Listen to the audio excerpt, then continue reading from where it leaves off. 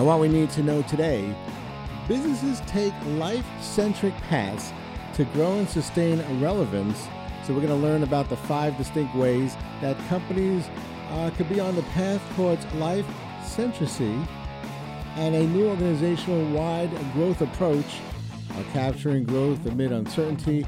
And on the hotline we have Naveen El-Warraki, Global Consumer Goods Lead at Essentia Song. And how are we doing today there, Naveen? I'm all good, thank you. Yeah, so this is actually very interesting here. So can you explain a little bit about it?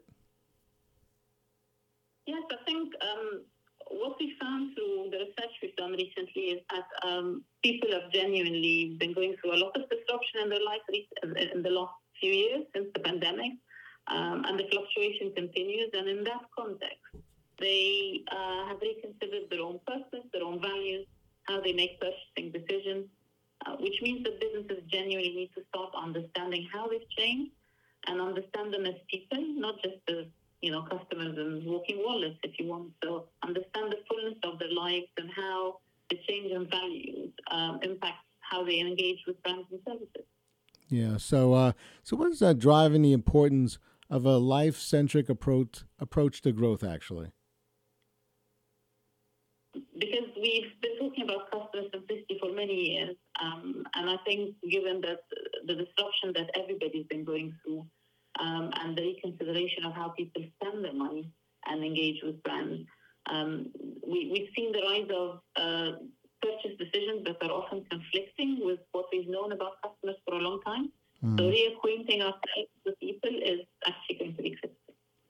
So what can leaders do to develop a life-centric strategy and create momentum for the future, actually? We've identified 5 plays or strategies in our playbook. The first one won't be a surprise at all. It's about gaining this profound understanding of people in the fullness of their lives and how their needs have changed, so we're able to respond. And by doing that, enabling ourselves to broaden much more how we create value for people and customers. So, it's more than just financial value. It's responding to their changing values and needs and sense of purpose. The third thing I would say is about rethink the boundaries of the current industry in which you're operating. Mm-hmm. Could we do things differently? Could we expand it? Could we provide more, not necessarily with extra cost, but more value to our customers, to our people?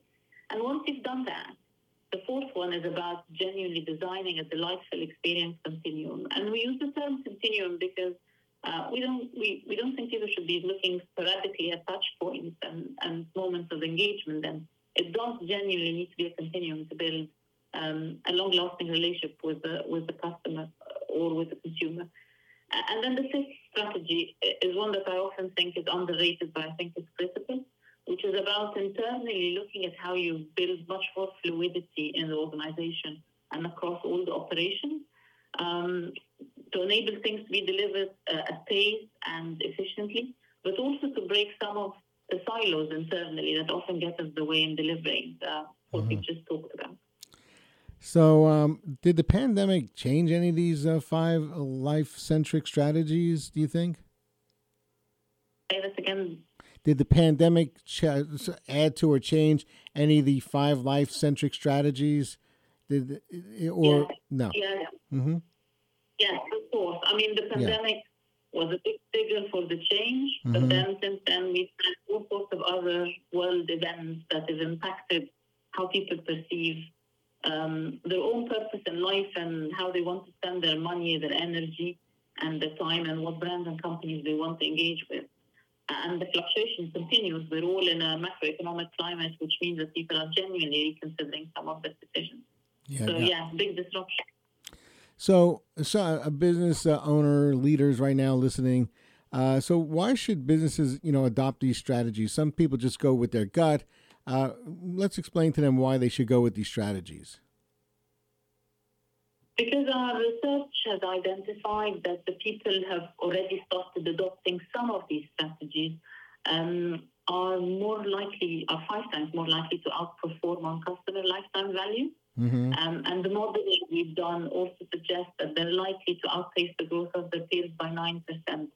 And equally, if you don't adopt any of these strategies, you're likely to shrink. So it seems like an easy thing to consider in terms of how you're going to deliver growth and relevance into the future. Now, you're the lead at Essentia Song. So can you just explain briefly what is Essentia Song? Oh, Accenture Song is the part of Accenture that's very much focused on creative tech and digital engagement with customers. Mm-hmm.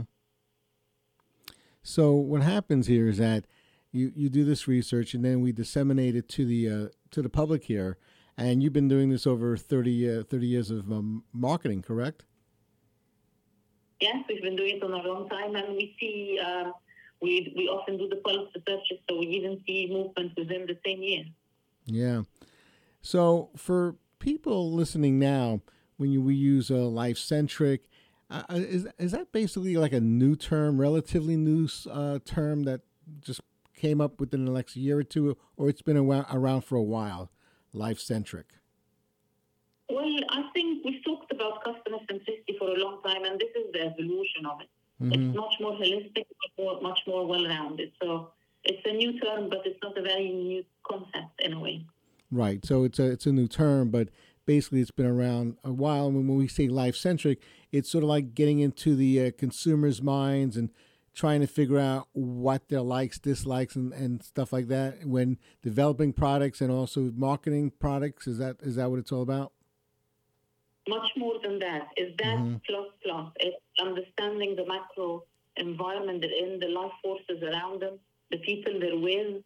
So, like I said, in the fullness of their lives, not just within the context of how they currently think and feel. Yeah. So how is it important for I guess businesses, for them now? How can they get in touch? How do they get more information? They're listening right now. They're intrigued. They may want to look more into this year. In fact, if you're a business owner, you're a leader, I would suggest that they do that, look more into it, right? Yes, I would suggest the same, and it's all on Accenture.com. And that's ACCENTURE.com. That's very easy. And I'll tell you this right now, it's something that I would definitely look into. Naveen, I'll tell you, you're great. You really are. And you broke it down into little bite-sized pieces for us. So I fully understand it. And that's why you are the managing director and the global consumer goods lead at Essentia Song. And I'll tell you, we appreciate all this great information. We appreciate you coming on today and explaining it to us. Thank you so much for having me. Oh, it's always my pleasure. Thank you.